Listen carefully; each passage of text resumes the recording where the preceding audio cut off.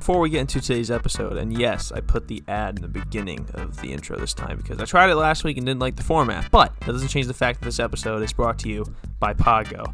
Podgo is the easiest way for you to monetize your podcast, providing podcasters with a flat rate for ad space, so you always know how much you get when you include an ad from Podgo.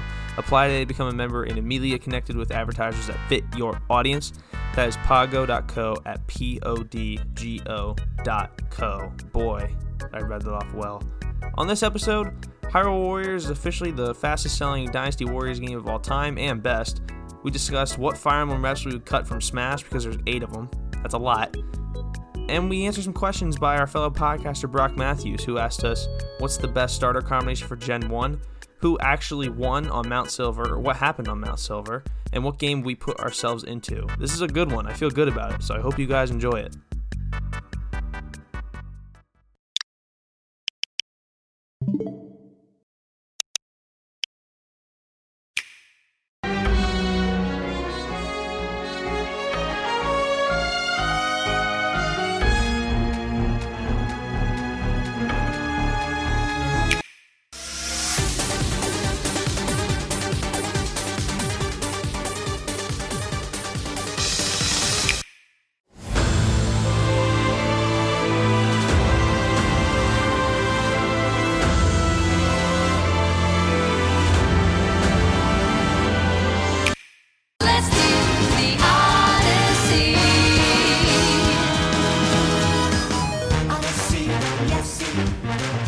Hello everybody, welcome back to another episode of the Switch It Up Podcast, Season 2, Episode 24. My name is Tyler, and I am joined, as always, by my good friend and co-host, Colby.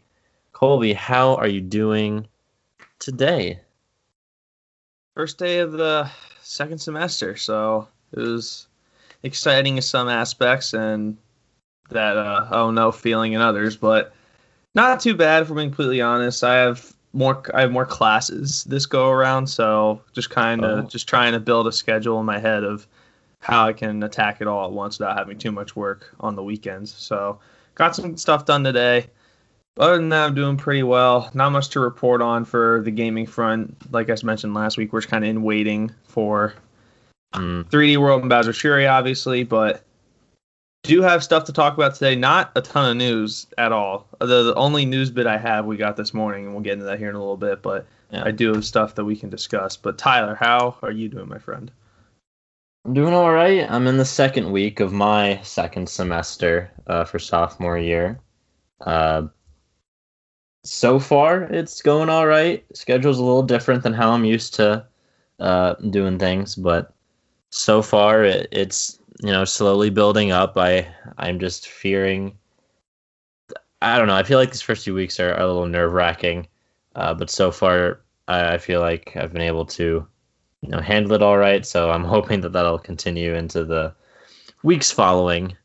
But aside from school, I have been back on the hunt for shiny legendaries in Pokemon Shield, particularly Ho-Oh is my target, and so far I have not even had any normal shiny luck with any of my encounters so far.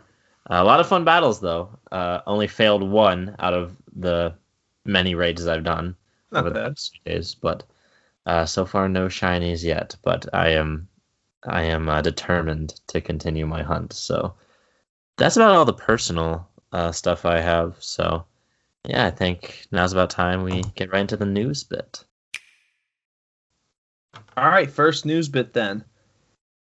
Updated Age of Calamity sale numbers came in this morning from Koei Tecmo, so we'll read that off. It got off to a really hot start, 3 million units sold, and they updated that pretty quickly within its first 2 weeks. But since then, it has slowed down drastically, and up until the end of December, it has sold 3.5 million units worldwide. Still the most successful Musou game ever, Warriors Dynasty game ever. That officially puts it at 16th all-time on the Nintendo Switch list as far as sales go. And if I had to guess, that is the highest it will get.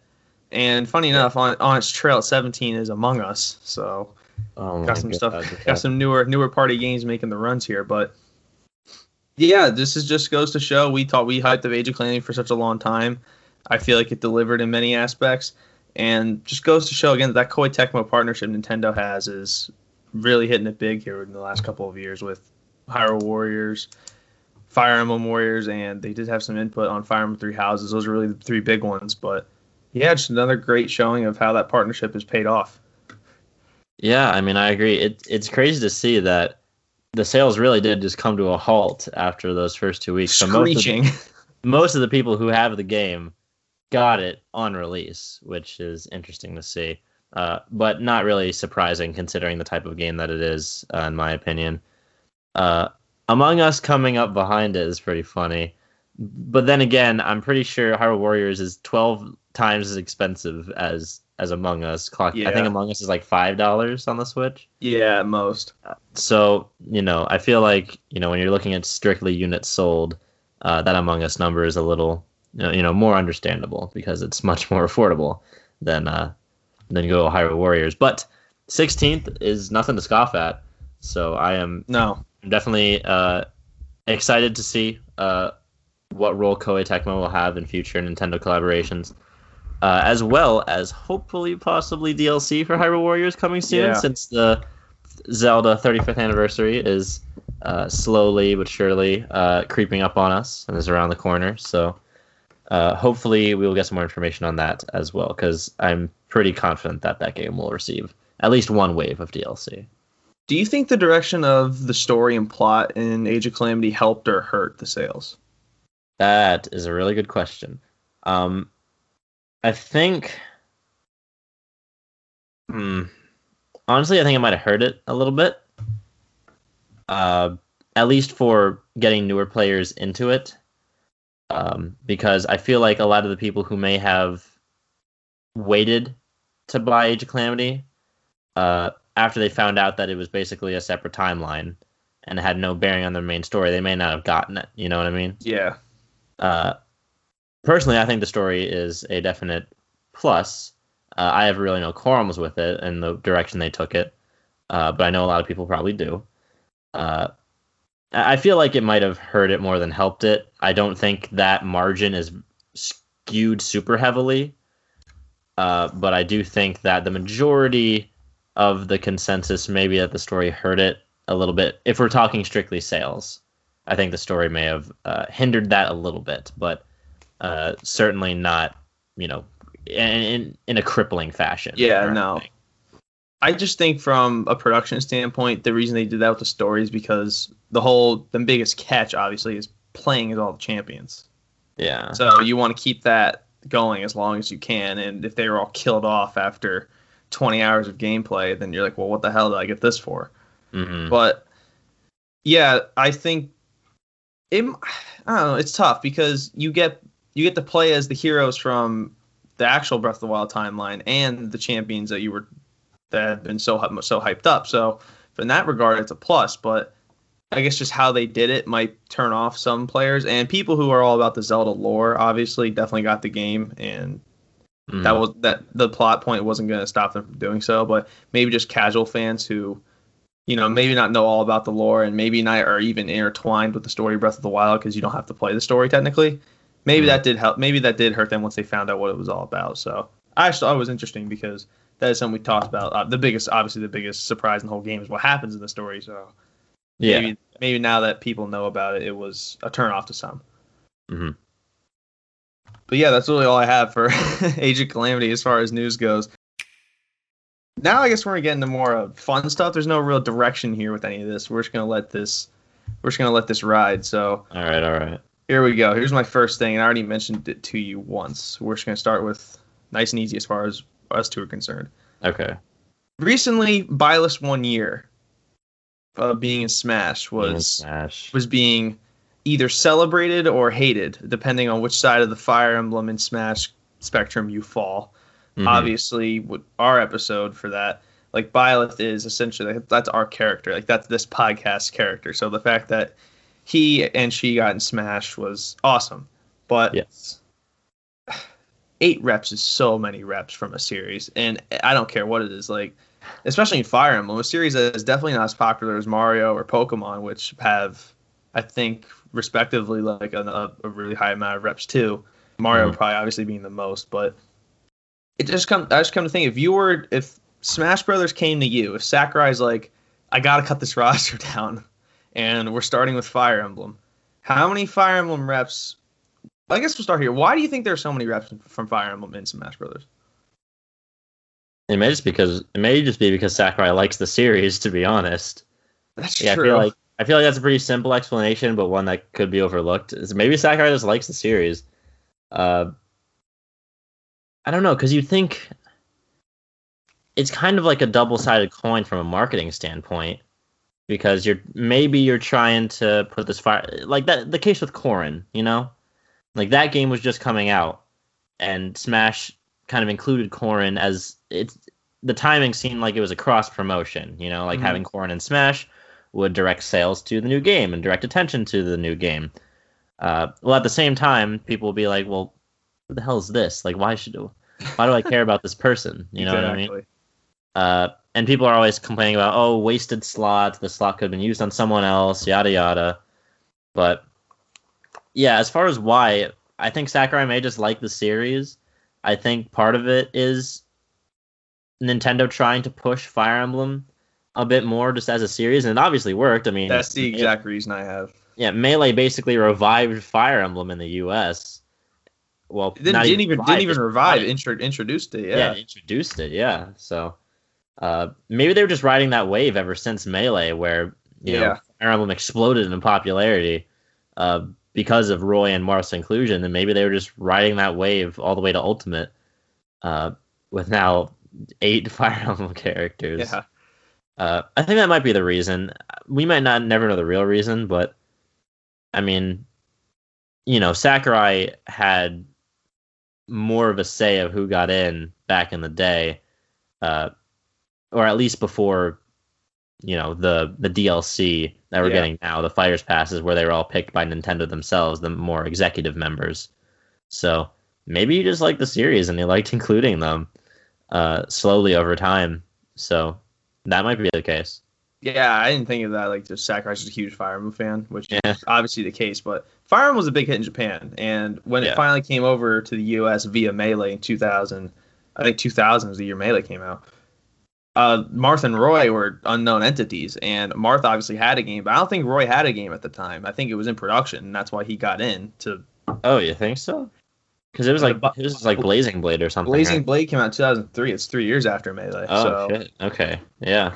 Yeah, I think you're right as far as, like, that's essentially what spread the popularity of the series out here in the West. But even then, the series was on life support for a while, like through Blazing Blade, Radiance, good God, I'm trying to name all the games. Genealogy of the Holy War, like all those games were none of those games hit 1 million sales.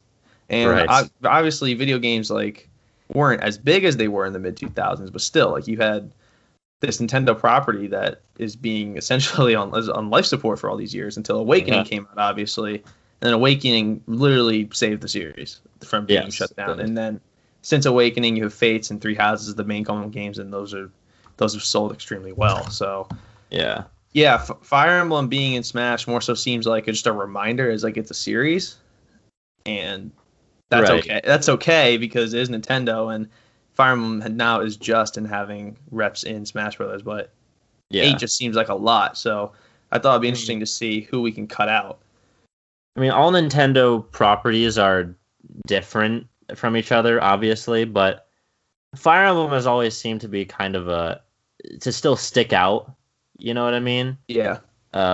Where it almost feels like it doesn't fit in with the rest of the characters, just because, they're the characters are more realistic looking proportionally, and they're just the game itself is more serious. There's more serious tone to it. It's a little less, it would be easy to completely separate. Like, people may not immediately think Nintendo when they think Fire Emblem. They may think it now, but at face value, looking at like Fire Emblem alongside the other series, it sticks out as kind of an outlier. Mm-hmm. So maybe all the Fire Emblem reps in Smash are trying to draw that unique audience that may not overlap with any of its other series into Smash. Yep. Since that may attract a lot of people who don't play like any other Nintendo games, but Fire Emblem and other strategy games that are obviously outside Nintendo. That may be, I'm not very confident in that theory, but that may be another reason. There obviously could be multiple reasons why this decision went into effect, but that's just another thing that I was thinking of. Maybe it's the to draw in some of the Fire Emblem fans that may not play any other Nintendo properties. I realize that number may be pretty low, but hey, it's backwards compatibility, if you will. Right. All right, so that leads us in who would we cut? So here are all the reps we have. We have Marth, Roy, Ike, Lucina, Chrom, Robin, Byleth, and who am I missing? There's one more. Corrin. Yep, that's the 8th. How many would you have from the Fire Emblem series in there? I put a poll on Twitter, and it was split between 4 and 5, but on our Twitter. Well, I just want to see who I want to cut, and then maybe we'll just land on numbers. So Corrin's out, I think. Okay, so we'll start at the top. Corrin's out. I think Corrin's gone. I don't know. Corrin has a really unique moveset, and it was kind of a breath of fresh air from the other Fire Emblem characters, but yeah, I don't know. For me personally, like Corrin just doesn't really hit the same way. No, Corrin's not as notable as some of the other characters on this list are. Get rid of Lucina, I think, as well. It pains me too, but I agree. Because she's Neko. That's literally all she is. She's Neko fighter. Then again, this one may be weird. I'm thinking get rid of Roy, but keep Chrom. Okay, that's unique. What's the line of thinking there? I don't know, because you want to keep the Awakening protagonist, right? Like I would argue the Awakening protagonist is Robin. That's true, Robin also. But like, can you have Chrom without Robin? I mean, I guess they did for a while. Yeah, on my list personally, I don't have Chrom, but I kept Robin. I don't know. Would you cut Roy? It was between Ike and Roy, and I was Team Ike originally, but then I looked more into it, and Roy ended up knocking out Ike. I have 4, and Roy is Roy is one of my 4. The sales kind of separated it because Blazing Blade and Binding Blade sold better than Path of Radiance and Radiant Dawn. And Roy was in with Marth. Like they're one and the same. They were both introduced in 2000 in Melee. They were both the first characters to come from Fire Emblem, so I gave the nod to Roy. I don't know. I'm hesitant to replace Ike because I was too. He's the heavy swordsman character. Like we need him. I feel in looking at a Smash context, I feel like Ike should stay. I don't know. It's subject to change, so we'll keep Ike in the maybe. So we have Marth, Roy, and Byleth are all locked in for you. Byleth's in. Robin as well is locked in. Robin is in. Those are the 4 I have. Marth, Roy, Robin, and Byleth. Robin just because Robin's so different. Like Robin's not a swords character. That's why I kept him and her for mainly. Yeah, Robin and Byleth kind of show the alternate aspects of Fire Emblem rather than just the sword play. Correct. Because you have your magic and you have your weapon hierarchy with Byleth. So I think those should stay also because we're biased to Byleth, but is also the most current Fire Emblem game. So best-selling Fire Emblem game, console Fire Emblem game. Yeah. Help put a stamp on the series. All those reasons are why Byleth. Yeah, keep it in. So we got Marth, Roy, Robin, Byleth. Honestly, I feel like that's fine. I could add or subtract Ike to make it 5, but I think 5 is fine. I think those 5 are pretty synonymous with the series. So that means we're cutting out Lucina, Chrom, and Corrin. And Corrin. Yes. So we still have the Awakening representation with Robin. And then we have Byleth, and then the 2. Yeah, I guess we can cut. Yeah, I think you kind of sold me on it. I think we can cut Ike. That's interesting though. Like you obviously have to have an Awakening rep in there, but who would you put? I think Robin because Chrom and Lucina are definitely the more 2 noticeable characters and more distinct characters, but Robin's just a breath of fresh air. Robin's just cool. Robin is pretty cool. Yeah, I don't know. In a Smash context, I want to keep Ike just because of his moves, unique, like heavy style. Yeah. But if you're just looking at the Fire Emblem series, he's probably more popular. He probably has garnered more popularity in Smash than in his home game, I would agree with that for sure. which you can probably say for a lot of Fire Emblem characters, ironically. But probably everybody is more yeah, popular. I'd probably keep Ike just from looking at a Smash standpoint. So 5. Not exactly Marth, his game. So yeah, Marth, I'd keep Roy, Ike, Robin, Byleth. Yeah, I'd cut Corrin and the 2 Echoes. Or 2. I feel like that's a pretty safe play, to be honest. Yeah, it is a safe play. But Ike is on a rocky side. You already know there's people out there who just want Marth and Roy, cut everybody else. Yeah, that's true. Some people probably don't even want them. That's true. They just don't want any Fire Emblem representation in Smash Brothers at all. But I think that's good. I don't know. Fire Emblem's earned its place, I think, now. For sure now, yeah. So I think they deserve their representation now. I don't think they deserve to be purged from the system. No. Well, isn't Chrom just an echo of Roy? So that's fine too to get rid of. Chrom's a Roy echo. Yeah, Lucina's a Marth echo, and Corrin is just from a game that is very split on if people like it. Yeah, people do not have a consensus on Fates. People don't really like that you have to buy 3 games to get the full story. That's ridiculous. 3 Houses did the same thing, but it's all in just one game. Yeah, but it was all in one game. So I feel like, those 5 represent the game series the best. And yeah, I think that's pretty reasonable of an ask for a future Smash game if they had to cut the roster down. Which Fire Emblem ones you'd keep. I feel like that's a pretty good roster there. Yeah. 4 or 5, either of those options would work. Yeah, I suck up Lucina, but Marth is definitely more of an icon than Lucina ever will be. Right. So there's our Fire Emblem Guttage, Sakurai. If you ever need anybody, just you know who to call, buddy. So up next we have some more Pokemon stuff. We have a couple Pokemon things here as far as just fan service goes. I send you this absolutely outrageous rankings of characters in Sword and Shield. Mm-hmm. I don't want to get mad, so I'm not going to go over the list in its entirety. But hang on, let me go find it again. It's in Japanese, but I have some translation here. So we have 15. There's 15 of them. So I think Olena is her name. Oleana, yeah, the assistant to Chairman Rose. She's 15. She got the lowest score total of all the votes. Mm-hmm. I think in a text. I can't find it. Oh yeah, I got you. But yeah, that's fair. Yeah, I mean Oleana. I don't know. She didn't really leave a huge impact on the story, I think, but I think most I remember from her is that Twilight Wings episode. Yeah, exactly. I feel like the Twilight Wings episode helped her a lot, or helped her character a lot. Oh, did you send me it? Oh, thank you. Yeah. Yeah, yep. I feel like the Twilight Wings episode we have to thank for her placement on this list. Definitely I think so, gave her a bit more of a sympathetic outlook. Also, her battle music is sick. I feel like that's a huge factor that can't be overlooked for a lot of these characters because the music just does them so well. So Oleana's battle music is great.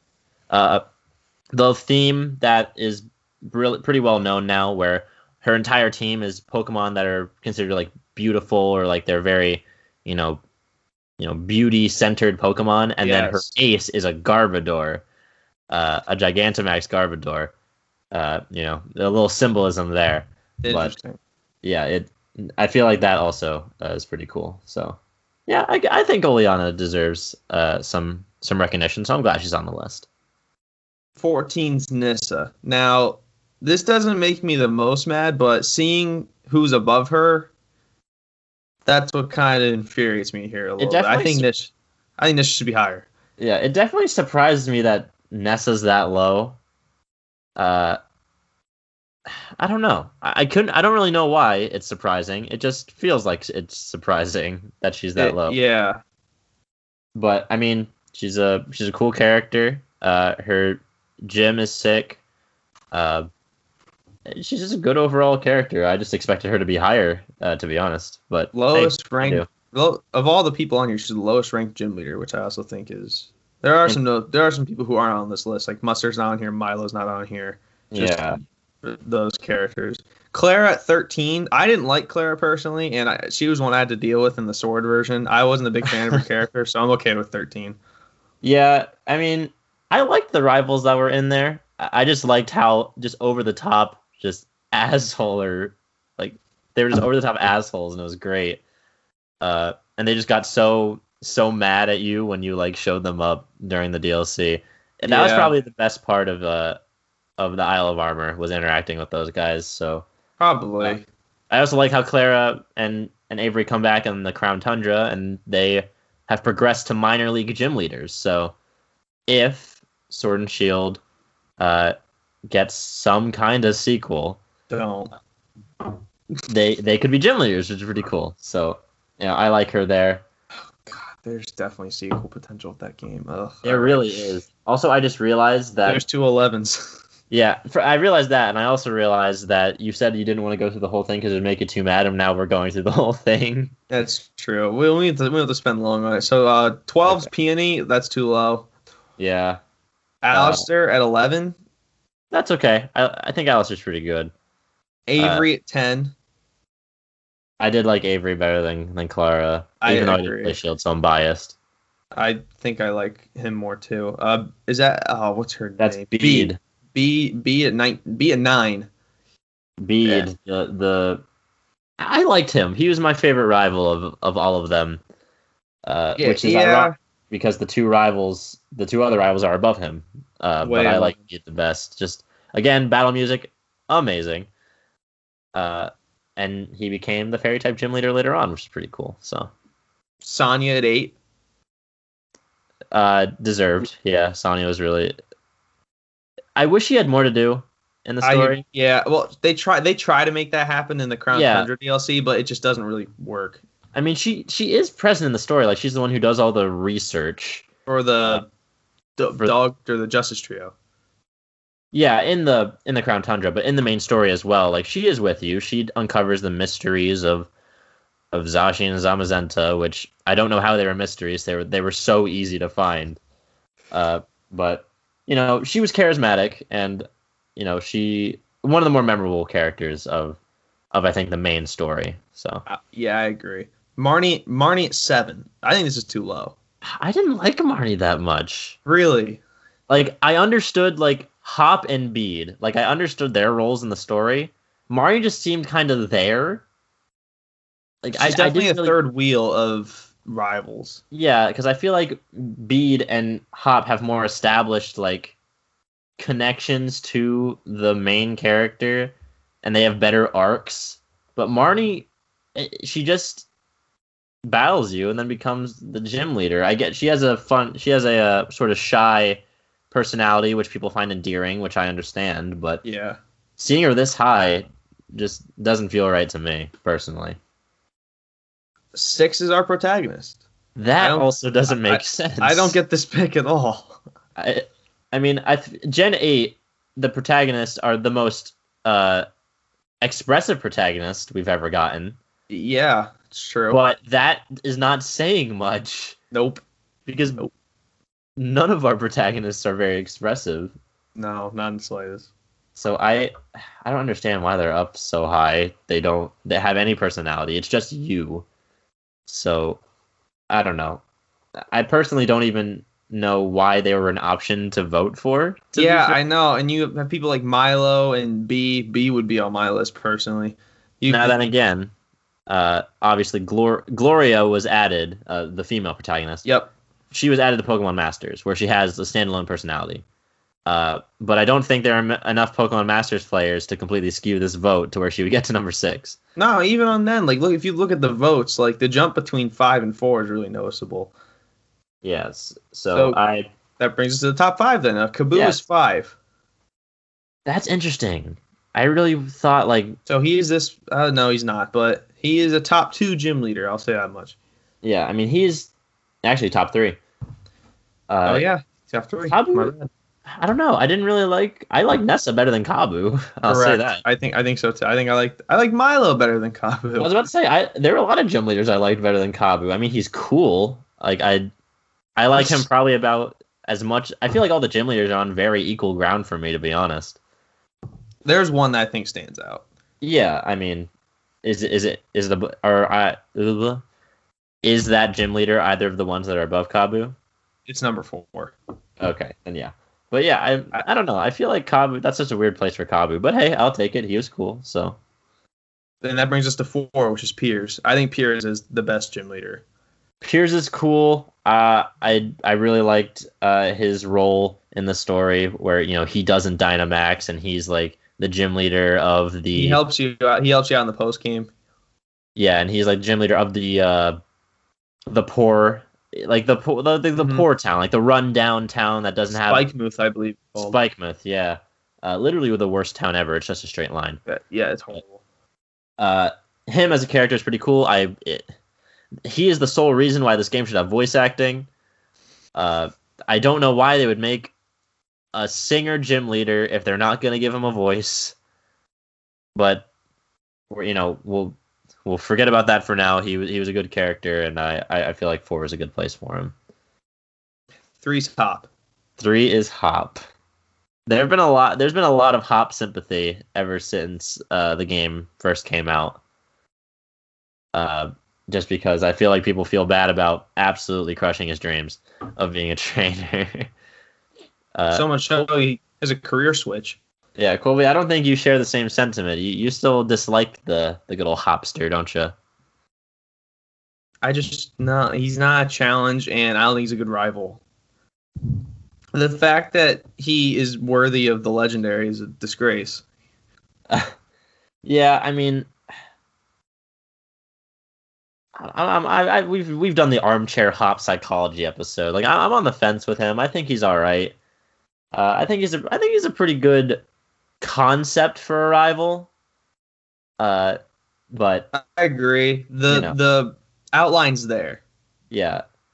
I feel like it's not surprising that he's up this high though, based on the community response to him over time. I feel like that spot makes sense from a meta perspective. But moving on. 2 is Leon, and 2 would actually be my number 1 if I had to make a list. Absolutely. I think Leon's better than Ryan with Raheen. I don't know how to say Raihan. Ryan, who's 1, which is kind of shocking. But I think Leon's better than him. I definitely think Leon's better than Raihan, but I mean Raihan's probably, Raihan, Leon, and Piers have become sort of a trio in the Pokemon community, based on like their dialogue in like some battles and tournaments and such. But I think Leon is an amazing champion. I think so too. Super cool character, super great battle music. Like I will live and die that his is one of the best champion themes ever. The whole it does kind of suck that he, The whole soundtrack for that game is really good. Yeah, it's amazing. But it is the things in the story that kind of annoyed me about Leon was that you would hear news stories. I think it happened twice, where it's like there's Dynamax Pokemon rampaging out of control over in this region, and you go to investigate, and Leon's like, nope, I'll go take care of it. I'll go take care of all that exciting stuff that you could be doing. You go focus on your gym challenge. It's like, why even? Like, what is going on? Like, why even introduce that if you're not going to let us go and do that? You're just going to make Leon do it. Yeah, it's trying to get the point across that Leon's a really strong trainer, but in the end, you know that your destiny is to beat him. So I don't know what the whole gist is there. Yeah. I mean, I think he's a likable character. I like that you meet him. I like how he gives you your Pokemon. I think that's pretty cool. That is pretty cool. And he gives you a Charmander once you beat the game. Yeah, he's a more unique champion as far as his role in the story goes. And the fact that I can say all this about Leon and I literally have nothing to say about Raihan shows that Leon should be number 1. Mm-hmm. But Raihan's his rival. He's tall and he has a very cool gym. Double battles. Not even all of his Pokemon are only like half of his Pokemon are actually Dragon type. Yeah, which I still think is cool. I feel like that's the way that Pokemon should go in the future, where it's not just typed gyms; it's like theme gyms. Like not every Pokemon has to be the same type, but they have to follow a theme. I agree with that. But Raihan probably very likable for his step in the right direction in that regard. So again, understandable that he's very high. I just feel like Leon far and away surpasses him. I agree completely. But So yeah. that's it for Sword and Shield character rankings. Unless you have anything else to add. No, it was just an interesting dialogue. I mean, Sword and Shield. We said this time and again. They've had some really good ideas for characters, and some of them are good characters actually. And there's a lot of potential with them. And I feel like Crown Tundra definitely capitalized on that by introducing Peony and Calyrex and all that. Yep, So I agree. I feel like Sword and Shield's characters is something that we should keep an eye on because I feel like they have potential to appear again in the future, whether it be in a Sword and Shield sequel or even just other games in general. So, pretty cool to see the opinions that the masses have apparently. So yeah, definitely interesting to see, and I do agree that they have some good concept for characters. It's just how they implement them in the story going forward further will be if they take the next step or not. Right. All right, that's good. Brock gave us some questions that we can talk about on the show today. So shout out to Brock, Outcast Podcast. You guys already know. All right, here you see it. He called himself his Gen 1 smooth brain friend, so that's about right. Okay. His first question, and we're still in Pokemon here. In our opinion, which starter pairing in Gen 1 is the right pairing? Red and Venusaur, Blue and Charizard, or Green and Blastoise, or Red and Charizard, Blue Blastoise, Green Venusaur? So, I talked to I think I tweeted about this when he I think it you was have like to. on Taco's like Twitter. He asked about like Mhm. which starter went with which Gen 1 protagonist. For the longest time, I always thought like Red Charizard, Blue Blastoise, Green Venusaur. Like it just makes sense. Yeah. With their literal names, that's how I always thought of it growing up. But ever since Let's Go came out, and I've learned the history of like their names and which Pokemon they've had in other source material. I think I like the Red with Venusaur, Blue with Charizard, and Green with Blastoise. It makes it a lot more confusing. But I think I like that outcome the best because I like the fact, or I like the idea that Red traded some of his Pokemon to get the other starters on his team. So he traded with Blue and Green to get those starters on his team. And I think that's a really cool concept. Just to add to the character of Red, that he wanted all three starters and that he traded with his friends and his rivals to get them. And I also am biased to Bulbasaur being the best Gen 1 starter, so I think that would be really cool if that was Red's starter. In the Origins, Red chooses Charizard, correct? Correct. In Pokemon Origins, Red chooses Charizard. In Pokemon Masters, it is revealed, also Taco talked about this on his Twitter, that Red chose Charizard, Blue chose Blastoise, and Leaf chose Venusaur, or at least those versions of them from whatever universe they came from. In that universe, they chose those are their original starters. I think I'm sticking with the original concept here with the color coordination. Not even that. I just think it just makes the most sense. Yeah, for Red to choose Charizard or Charmander, I guess. Yeah, I mean, I think that makes the most sense. Like, I think that is probably what Game Freak should go with if they ever have to make it like, this is his starter, this is what's going on. If they bring all three back in another game, Charizard should be with Red. If he doesn't have all three, Charizard should be with Red. It's just almost synonymous now. But I don't know. I'm just very partial to Red choosing Venusaur. That's just my personal favorite incarnation. I think that's just super cool. I understand the line of thinking with it, and it's certainly interesting. It's just I can't see like Leaf or Green, whoever you want to call her, just having a Squirtle. Like that doesn't really fit right with me. Yeah, I can see that. I mean, I've played Pokemon Masters for so long that I barely can see it either.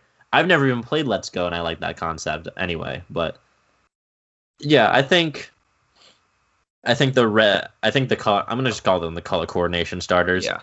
I think that set of starters makes more sense. even with like the personalities, the very little that we know about them, I feel like they match a bit more. Yeah. Also, we've had them animated in Origins, which may make me biased towards that fact as well. But yeah, the red Venusaur one is my personal favorite, but the one that definitely makes the most sense in my mind is the color coordination ones. So, and I'm sure that's the one that Brock thinks makes sense as well. So I got your back there, buddy. And his second question, which we can kind of deep dive into because it's interesting. I've never really thought about it, but it's always been on my mind as a Pokemon fan. Okay. What happened on Mount Silver? Who actually won? Was there ever actually a battle? What went down on Mount Silver on that day? I don't know when the day was, but what happened on that day? Yeah, I mean, there's a lot of theories out there. There's a lot. I mean, with all of with the crazy timeline that Pokemon has, there's probably a universe where either outcome happens, where either Red wins or Ethan wins, or whatever, And, there's probably timelines where they had different teams and different, whatever, or at least Ethan had different teams because now Reds was kind of set in stone in the Johto games. But in my opinion, I think Ethan won. I think Ethan won that battle. And, I hope what happens after. I don't think this is what happened, but I hope what happened is that Red went off that mountain and he went back to his mom. Because we go to Pallet Town and we talk to her and she's like, I'm worried about my son. I haven't seen him in so long. So I hope that Red came down from that mountain and kind of went back to society, Like, in my mind, Red had been, isolated up there for so long. My original thought was that Red went up there to, find Mew or something. And just stayed there. And he just stayed there to train, to become the most powerful trainer he could be. And he just stayed up there and kind of isolated himself. And then Ethan came along and beat him. Yeah. And then that kind of snapped him out of it and kind of made him return to society. And I feel like, his appearance in Pokemon Sun and Moon, where he's, with Blue again, and he's the boss of the battle tree. And, even in Pokemon Masters, where he actually speaks for the first time. I feel like that, my headcanon is that is a result of Ethan beating him. Where he kind of reintegrated himself, he's a bit more comfortable around people again. And, he became kind of like the old Red that people remembered him as. Yeah. That's what I think happened. I think Ethan won that battle. And that Red kind of came out of isolation on the mountain after that. And we're obviously talking about this from this is happening as the player, which is us, is in a different generation. Obviously the player character, you are the player character in Pokemon. So we're not talking about the player Tyler beating Red, because we're talking about if this happens in correlation with another game. So yes, I was on Reddit threads last night trying because there's a bunch of theories going around, and my favorite one is the Doribo. This is credit to he, her, I don't really know, but this is the most liked theory. There's multiple theories, but obviously the first one is your traditional one where Ethan beats Red goes back to society, you continue completing the Pokedex or doing whatever the hell you want to do, and Red is kind of just vanishes. We don't really know what happens to him. Yeah. The second one I saw, which is the most interesting one, was called the Ghost Theory. Yeah, I was about to mention this if you didn't. Where Red goes to find... Red never really became champion, because when you go back to play again, Blue is still the champion, and it's you never beat him. But once you beat Blue, you go on completing the Pokedex, as seen in Origins, and you go to that cave to find Mewtwo, but instead of you catching Mewtwo just completely annihilates you, and... I guess they consider his team he dies, and that's why Red dies. Yeah, Red dies when Charizard is thrown into Red by Mewtwo and they just sink to the bottom of that lake. Holy shit. That's really dark for a Pokemon game, but the theory is that his spirit and the team of his spirit goes to Mount Silver to wait for that strong trainer, and once Ethan beats him, his spirit is freed, in Breath of the Wild, where there's their sole purpose for being alive is fulfilled. And that's why he never goes back to see his mom. I mean, it would make sense as to why Mewtwo is still around when Yeah. in like Heart Gold and Soul Silver when you can catch him. I've also heard theories that he dies on Mount Silver, like he dies of like hypothermia and he dies on Mount Silver, which wouldn't make sense because he has a Charizard, but it's okay. I mean, we saw in Origins that Mewtwo physically injured Blue a lot. Yeah.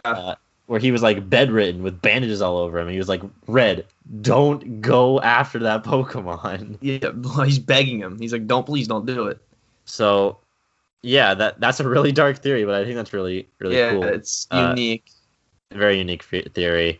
I mean, obviously we see him alive and well in other games, but those could just be alternate timelines. Like Sun and Moon may not even take place in the same timeline as Gold and Silver. And Pokemon Masters is just a hodgepodge. Like that's just outside of time itself, basically. Yeah, correct. So, it's so far in the distant future. Like Hoopa could be taking people from like all sorts of different dimensions and bringing them to this Pasio Island. But yeah, so Masters is kind of like an outlier, a non-factor in that. So I feel like that could be something. I don't know. I mean, you think that backs up the theory of Red never talking. That backs up the fact of him being in the first place. That backs up the fact of him never seeing his mom. Backs up Mewtwo being in the cave still. Like, no one's seen this guy. Yeah, I mean, Pokemon is no stranger to dark themes or even ghosts, actually. Yeah, correct. In multiple games, there are literal ghosts that you can see and interact with as a physical human. Mm-hmm. I don't think you can ever battle one, but you can see them walking around. And obviously Pokemon is also not a stranger to dark themes, usually in the form of Easter eggs that you can find that are just very sinister-ish, like the Ghost Girl in X and Y is a very popular one. Another one in X and Y is there's like a carving on the back, or like a note on the back of a sign that says like, wait in the usual place, or like if things go wrong or something. Yeah. And like, oh, that's so like mysterious and cool. So, Pokemon, I'm not sure if they'd have the capability to do that to Red. Yeah, they're like their baby boy. Yeah, exactly. Their main like central focus when it comes to Pokemon protagonists. Yeah, but I think that's a super cool theory. And really, again, just so dark because he's like canonically like so young. Like he's like 14 at the oldest. And Mewtwo just wrecks his shit. And Mewtwo just murders him. That'd be rough. That would be rough. But and then the final theory is that it's the most lame theory where Ethan beats Red and then Red like takes Ethan as his mentor or under his wing. But okay. I don't think there's any evidence to back that up.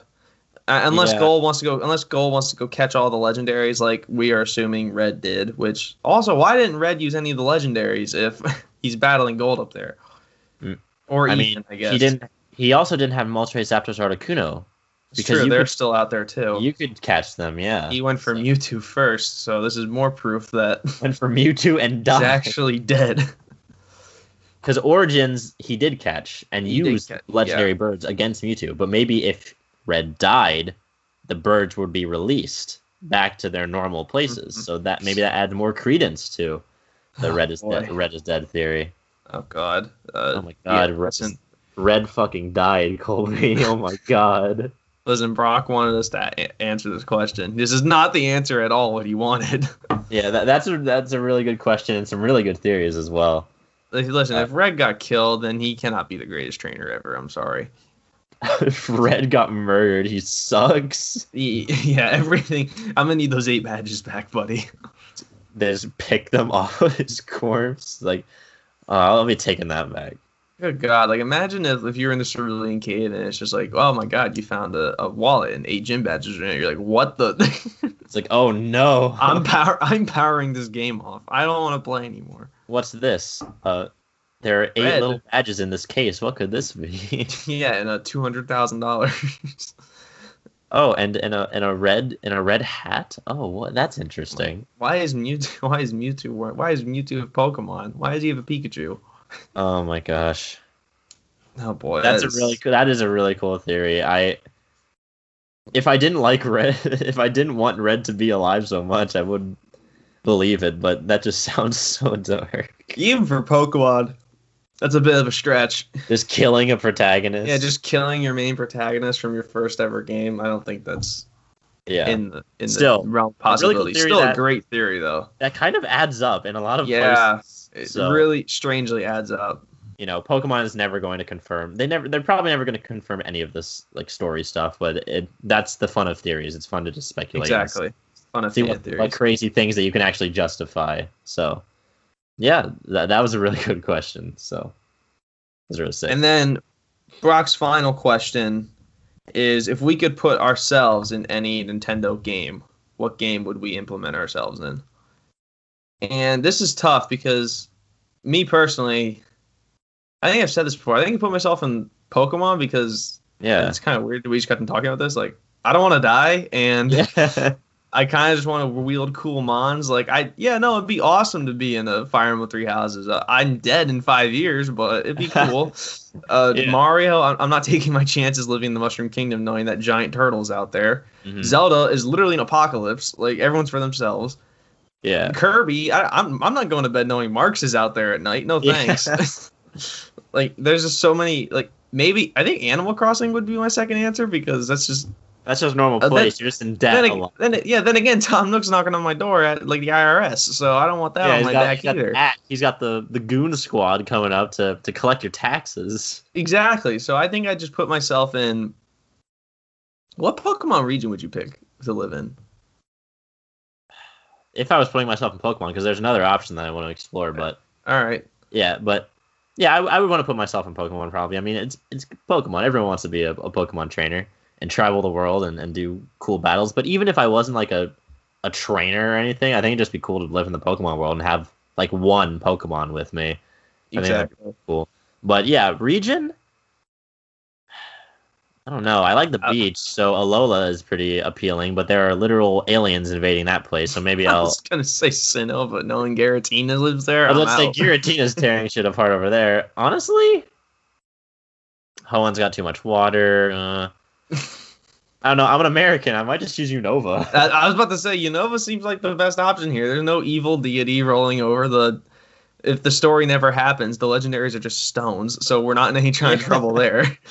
I think I might do Unova or even Johto. Like, I really like. I don't know why Johto just seems very homey and. Yeah, for sure. But still have a variety of places to go, and explore. So. Yeah, I'm not going to Galar knowing that Eternatus is out there and there's evil beings there. Basically, the two most player friendly. Oh, I'm definitely not going to Hoenn because Kyogre and Groudon fight like once a week. Oh yeah, so that's right. There's no chance. So many domestic skirmishes. Yeah, no. There's no chance. And then a dragon flies out of the sky. No way. I'm out of there. Mewtwo, another alien comes from a meteor. And... Mewtwo can just literally take over the Kanto region if he wanted to. So I'm not living there. There's a whole lot of Pokemon regions I would not live in, but yeah, Johto and I guess Ho-Oh and Lugia are pretty chill legendaries, honestly. Yeah, Lugia sleeps in a waterfall, and Ho-Oh you can see like once in your lifetime, and it's the most beautiful thing you'll ever see. So I'll take my chances with that. I guess I'd pick Johto actually. Yeah, it's the happiest region. The building burns down, and Ho-Oh's like, you know what? I'm gonna bring these guys back, but as legendaries. Yeah, I'm chilling Johto actually. That's a pretty good. That's a good point. Yeah, I'm good. I'm gonna live in that city with the is it Signwood, where it's like that little outcast on the beach city? Like, that's where I'm living. Ooh. So I don't actually remember a lot of the cities. So far there. From civilization. I'll look up the Johto region. Yeah, I think Johto is definitely the best pick for a real life living location. Yeah, Signwood. That's the one that's so far out. Okay, yeah. Yeah, we have Newbark, Cherry Grove, Violet, Azalea, Goldenrod. Oh God, the one where Ho-Ho's from. Ecruteak, Olivine, Signwood City. Oh, dude, Olivine. Olivine's by the beach. Yeah, Olivine's great. Olivine's awesome. Great too. Mahogany Town and Blackthorn City. Yeah, that's absolutely the best region to live in. Are you kidding me? What are we even thinking? What? Yeah, that's the best. I love America, but this is way cooler. It's way better. Yeah, Johto is definitely the region for me. But going back to what I said earlier. I think another game that I want to put myself in is actually Splatoon. Can you die in Splatoon? Like, is there any? I don't think so because I'm in it. Even if you die in or get splatted or whatever splatted, that's death. I can live with that. No, in a match, like in a in a skirmish, for sport, the respawn stations bring you back anyway. Like, I'm pretty sure that's canon, that you just, the 2 respawn stations at the end keep you from dying. I'm in there. Good. So I feel like that would be a cool place. I mean, you just compete and fight against your friends all the time while still having like a normal kind of like city life in the meantime.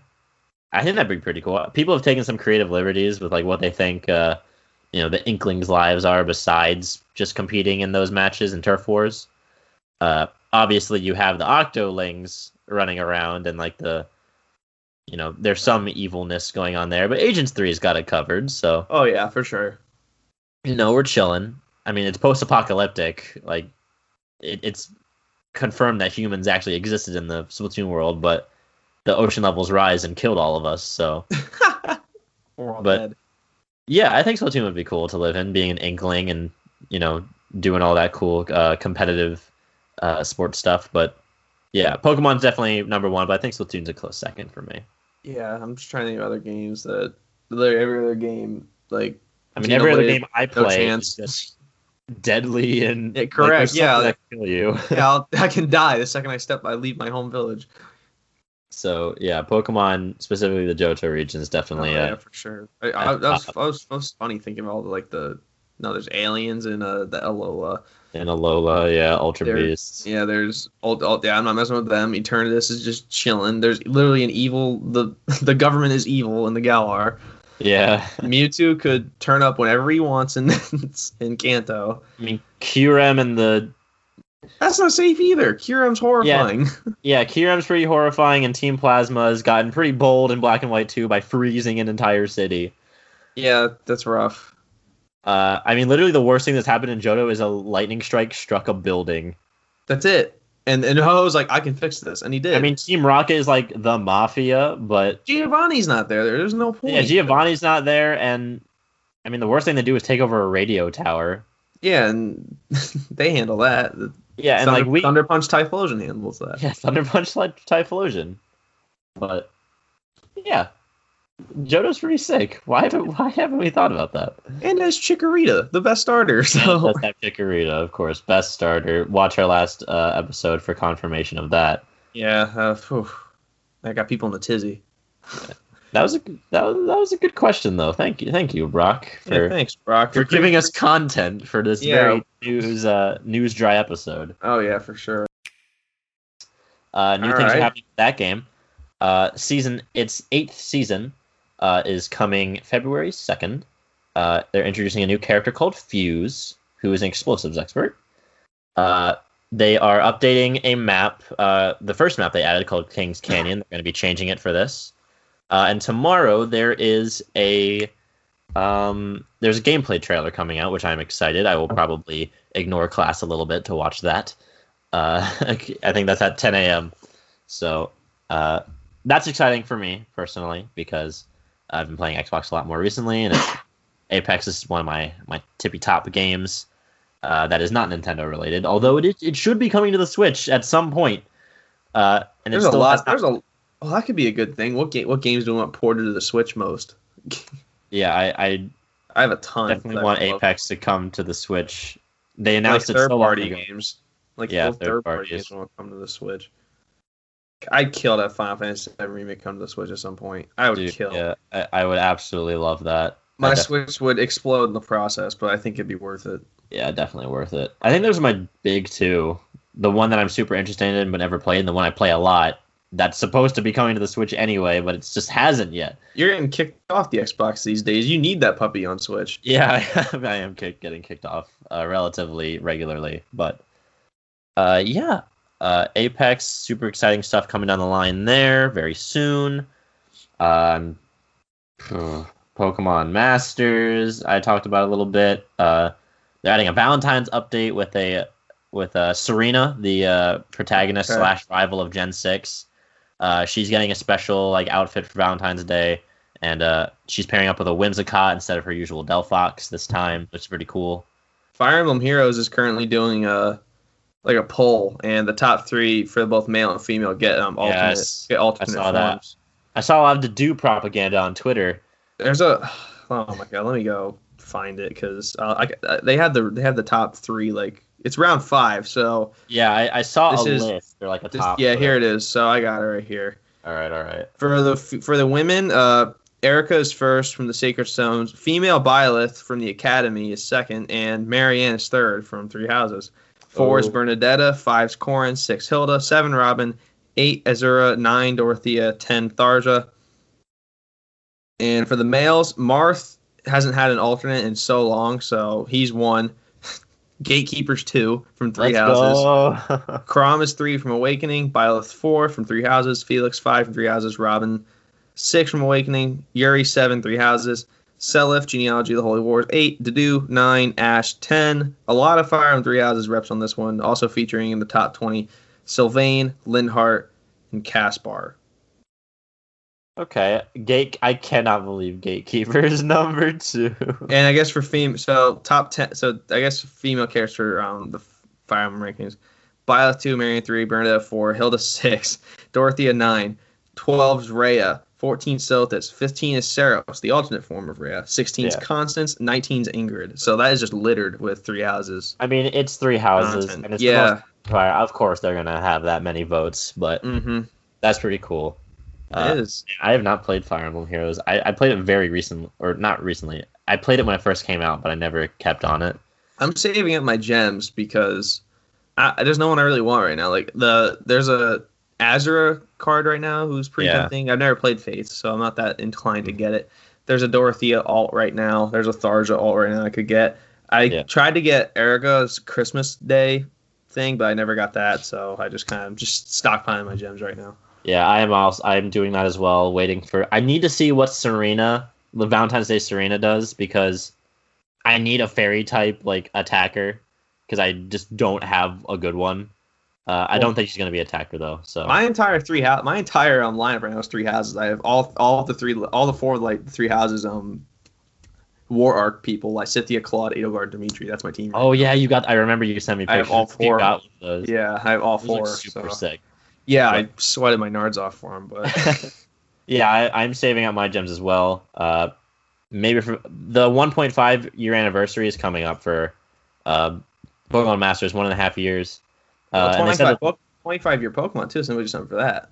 I was about to say there's a lot of anniversaries coming up, so I'm gonna keep my gems close to the chest to make sure that I spend them on the one that I want. But I know Pokemon Masters is also adding a new legendary event featuring Xerneas and Yveltal soon. X so and Y. That'll be very fun to see. I feel like X and Y is like a forgotten Pokemon game, so it's good to see that they're getting some reps. Yeah, I feel like it used to be like Gen 5 that got all the hate, but I feel like now I feel like Gen 6, not necessarily is getting hate, but it's sort of like the most... Just swap under the rug. Yeah, and I really like... I really like Gen 6. I have a lot of nostalgia for that game, so... I'm excited for that. They said that the 2 legendaries, one's going to be free with the event, so you just have to grind the event to get it. And the second one is going to be a banner, so you'd have to pull for it with gems. And they said that the sync pairs that pair up with them might be a little unexpected, which is interesting. I mean, I feel like Lysander has to be one of them. Probably. Because, Giovanni is in the game with Mewtwo, Cyrus is in with Palkia, it seems like the villains are getting their legendaries. Yeah. So maybe Lysander gets the one that's in the event. So maybe we don't know which one gets in the event, but I think Lysander will get one, and maybe a Calum alt? Maybe. Like, Calum's already in the game, which is the, again, protagonist / rival of Gen 6. He has Meowstic. He doesn't even have a Gen 6 starter. He just has Meowstic. It's a lot like Leon Charizard. Yeah. But yeah, that's something I'm looking forward to because I have no idea what it's going to be. But yeah, I guess that's our Gacha Games update. Yeah, it's our Fire Emblem Heroes. I have once every couple weeks we'll update you on the Gacha game. On the gachas, yeah. But yeah, that's all the personal stuff I have. Did you? You didn't spend any money on Genshin, did you? I saw that on Twitter. No, I didn't. I saw that Introspective spent his first dollars on Genshin. Won't do it. Dude, I jumped ship before that could happen. The grind is just ridiculous. and just the amount of stuff that you need for a character to be like usable just costs so much. Like I've seen people throw away so much money, Colby. Like I still watch Genshin Impact creators because I think the game is interesting. Oh yeah, for sure. But oh my god, people like I don't know how much, so much money has gone into this game. Like these guys, the developers must be rich. Oh my god, they're thriving. They are. Like Genshin Impact has been a huge success, and I feel like I've talked to you about this before. I want to talk about like microtransactions in video games and gacha games and like their increasing presence of these mechanics in the industry. But we'll talk about that in another episode. But man, it's definitely interesting because for some games, it's the sole purpose of their being is to have like microtransactions. That's mostly the gacha games. That is the Masters and the Fire Emblem Heroes and the Genshin Impacts. But I feel like more of those mechanics are making their way into regular AAA games. Like Genshin Impact is a PC and PS4 game as well. Like it's not just a mobile game. Like that's also like it's sort of like a more AAA experience. Like it's a huge RPG. Yeah. So it's just interesting to think about what place these games are going to have in the future and what impact they'll have on other regular games in the future. I say regular. They might become the new regular. I have no idea. Yeah, they might be. Yeah, if you guys want to see hearts and bank accounts break, there is no better place to look than the Genshin Impact community. It's true. It's true. But I think on that note, that's everything. Yeah, I think on that note, that is everything. So thank you guys so much for making your way to the end of this episode, if indeed you are still listening. We very much appreciate it. And we also ask that if you enjoyed it, to please leave us a review on Apple Podcasts. We're always looking out for feedback. That's something we really value, and we want to see what you guys think about our segments, what we should do, what we shouldn't do, things like that. Big shout out to Brock for giving us questions that made up a lot of the content of this episode. We couldn't have done this without you. Thank you very much. And yeah, Chloe, do you want to tell them where they can find the links to our other platforms? You can find them in the description. It's at SwitchUpPod on basically everything: Instagram, Twitter, Gmail. If you want to suggest something there instead of leaving a review, but everything's always open. DMs are always open. If you guys want to just chat, have questions, want to suggest segments, anything like that, we are always willing to listen. We would love to get feedback from you guys. It'd be awesome. And on that note, this has been another episode of the Switch It Up podcast. Thank you once again for listening, and we will talk to you guys next week. See you later, gamers.